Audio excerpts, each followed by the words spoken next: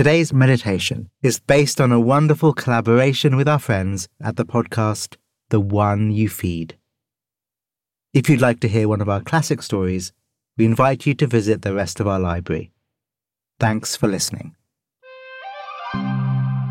At the start of each and every episode of the One You Feed podcast, the host, the fantastic Eric Zimmer, reads out a parable that becomes the jumping-off point for the conversation that follows. It's a rare and super beautiful format, and the show becomes like an expanding universe with the parable at its origin. So how about we hear from Eric as he reads it one more time?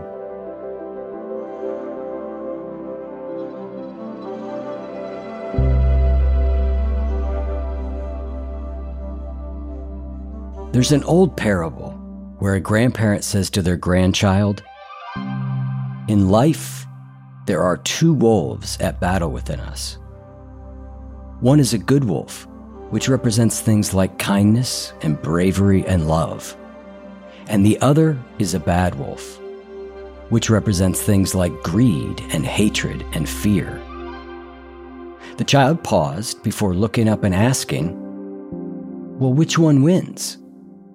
The grandparent answered, "The one you feed."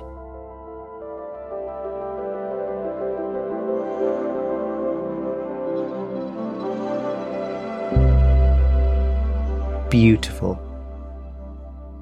So, inspired by the parable, I'm going to take you through a handcrafted meditation based on its story. Good stories need good characters, and so let's start there. And the character I'd first like to invite into our meditation is the grandchild. There's something about the grandchild in the parable. They've got a great vibe. They listen carefully to their grandparent, they're reflective, they're open to learning, and they ask good questions. So how about we start our meditation by being that grandchild? For me, the grandchild represents a kind of innocence. Perhaps a better word is openness. With openness, we can be aware of more and more aspects or dimensions of our experience.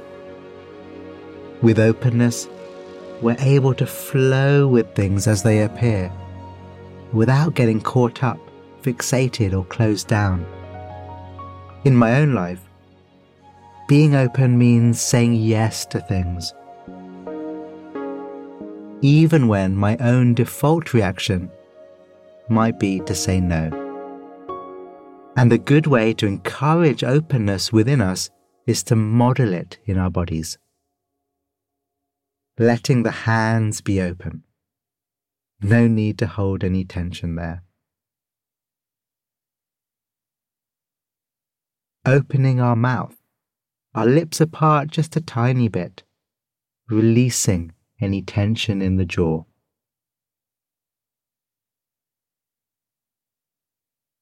And breathing into the chest. The diamond shape bounded by our chin, our hands, and our belly, open. Our body open. Our body mirroring the openness we're inviting to our mind.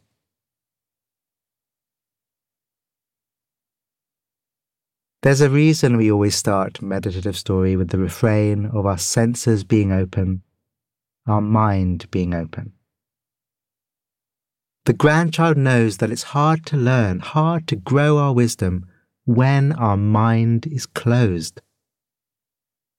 So as we sit, lie, or stand here, we notice how our mind is already open.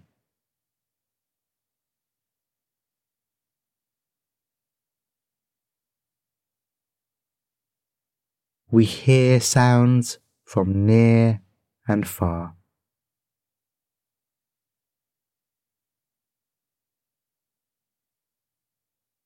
We notice sensations from across our bodies, loud sensations and the more subtle.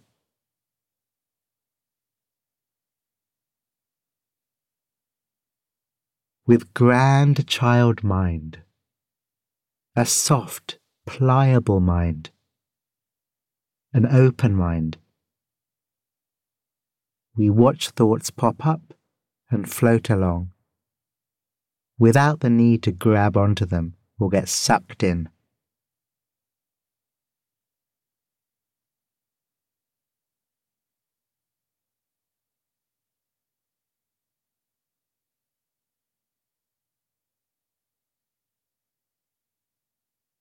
And to be the grandchild requires there to be a grandparent. Here in our parable, the grandparent is a wise elder imparting their knowledge. It's a lovely opportunity to think of someone who's been that to us in our life.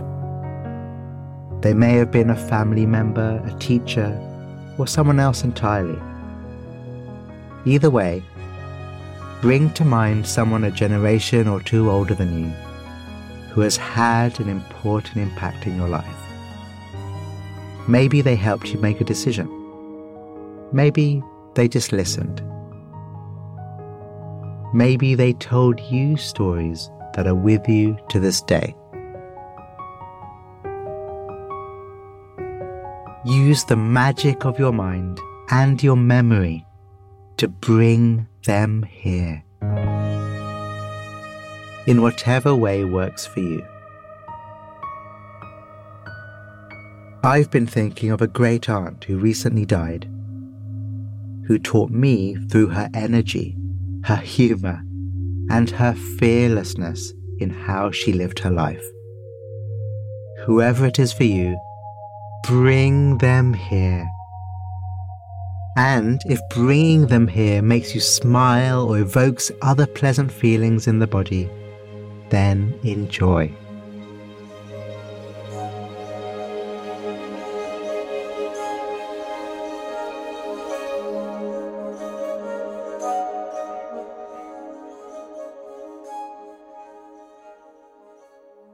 So that was bringing a grandparent character to mind. But being the grandparent in the parable is different. Yes, they have the wisdom to share and have learnt many lessons. But as I reflect on the parable, I start to wonder, how have they learnt their lessons? And whether it was the hard way. And was their motivation to teach in part driven by their hope that their grandchild doesn't make the same missteps they did? I also wonder what started the conversation. Were they caught in a distant reverie and started speaking to their grandchild out of nowhere? Or were they sharing the parable knowing it was just the right thing to say in that moment? There is real skill in knowing what to say to someone at the right time, knowing what story to tell so as to give the best chance of unlocking understanding. My take is that the grandparent was doing the latter. So we've moved perspective, become the grandparent in the story. Join me in what I, as the grandparent, am reflecting on. I'm reflecting on the wisdom I've gained over the years and how I relate to it. Am I honest with myself about what I've learned, the good and the bad? Let's take a few breaths to explore that. Letting whatever comes up, come up. Being okay with things. Relaxing the need to judge ourselves too harshly. The grandparent character is so interesting. What has happened that made the wolf metaphor so powerful for them? There's a big backstory here, for sure. And it makes me wonder, what kind of language and imagery would you use when advising younger people around you?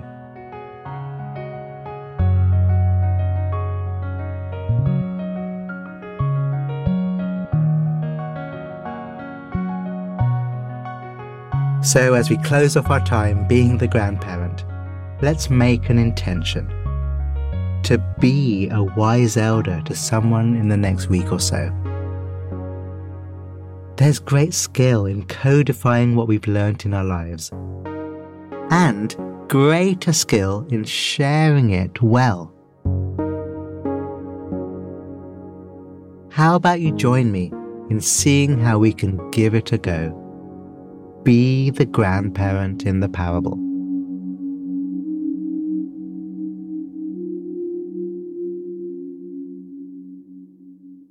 Now, you might at first think that there are only two characters in the parable, the grandparent and the grandchild. But of course, there are two others, the good wolf and the bad wolf. It's only right, therefore, as we start to close out our meditation together, we also take on their perspectives.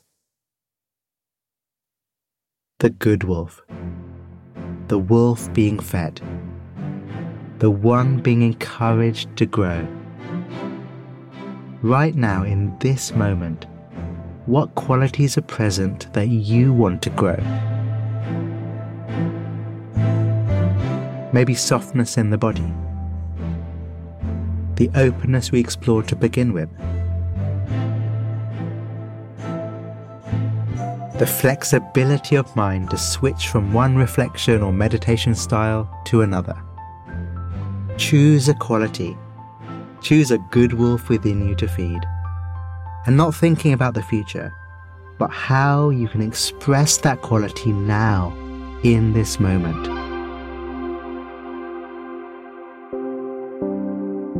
Not just feeding the good wolf, not just cultivating this beautiful quality, but being the good wolf. Ourselves and our beautiful qualities one and the same thing.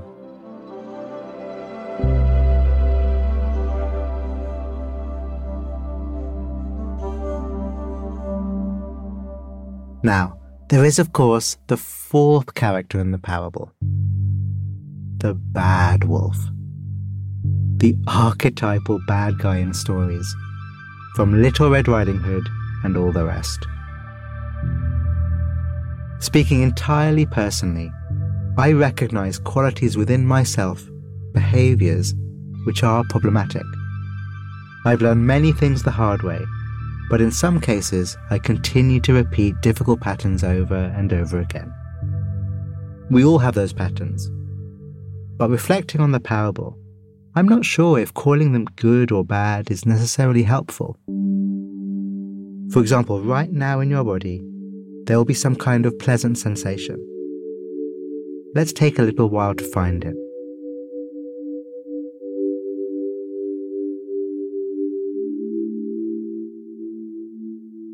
Now, perhaps more obvious might be an unpleasant sensation, some tension or holding.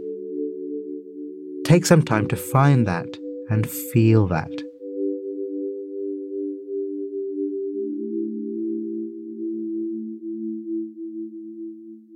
Yes, we can starve the difficult, starve the bad wolf of fuel. But does that free ourselves from it? Or is the classic mindfulness play of holding lightly a better alternative? Avoiding where we can the binary of good and bad, and instead holding whatever comes up with kindness and lightness. Again, let's practice that with physical sensations. Dropping the idea of good and bad and watching whatever sensations arise. Welcoming whatever arises. Not getting tangled up. Letting sensations come and go. Fireflies in the body. Fireworks. Not things to hold on to. Wolves. We're full of them. Just wolves.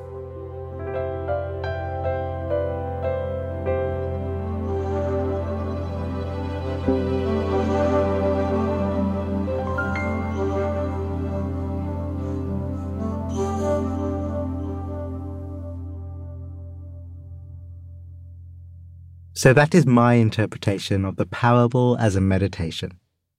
I'll read the parable one more time, and as you hear it again, take some time to think about what it means for you.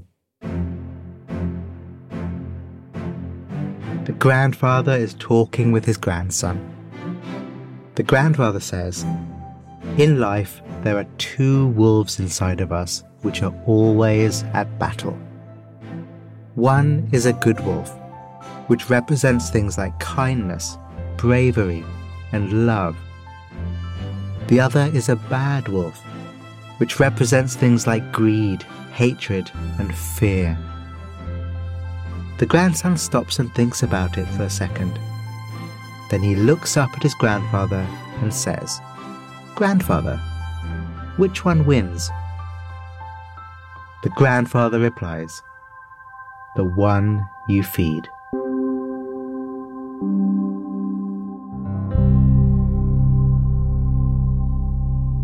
Thank you again to Eric and his team at The One You Feed. And thank you. We'd love to hear your personal reflections from today's meditation.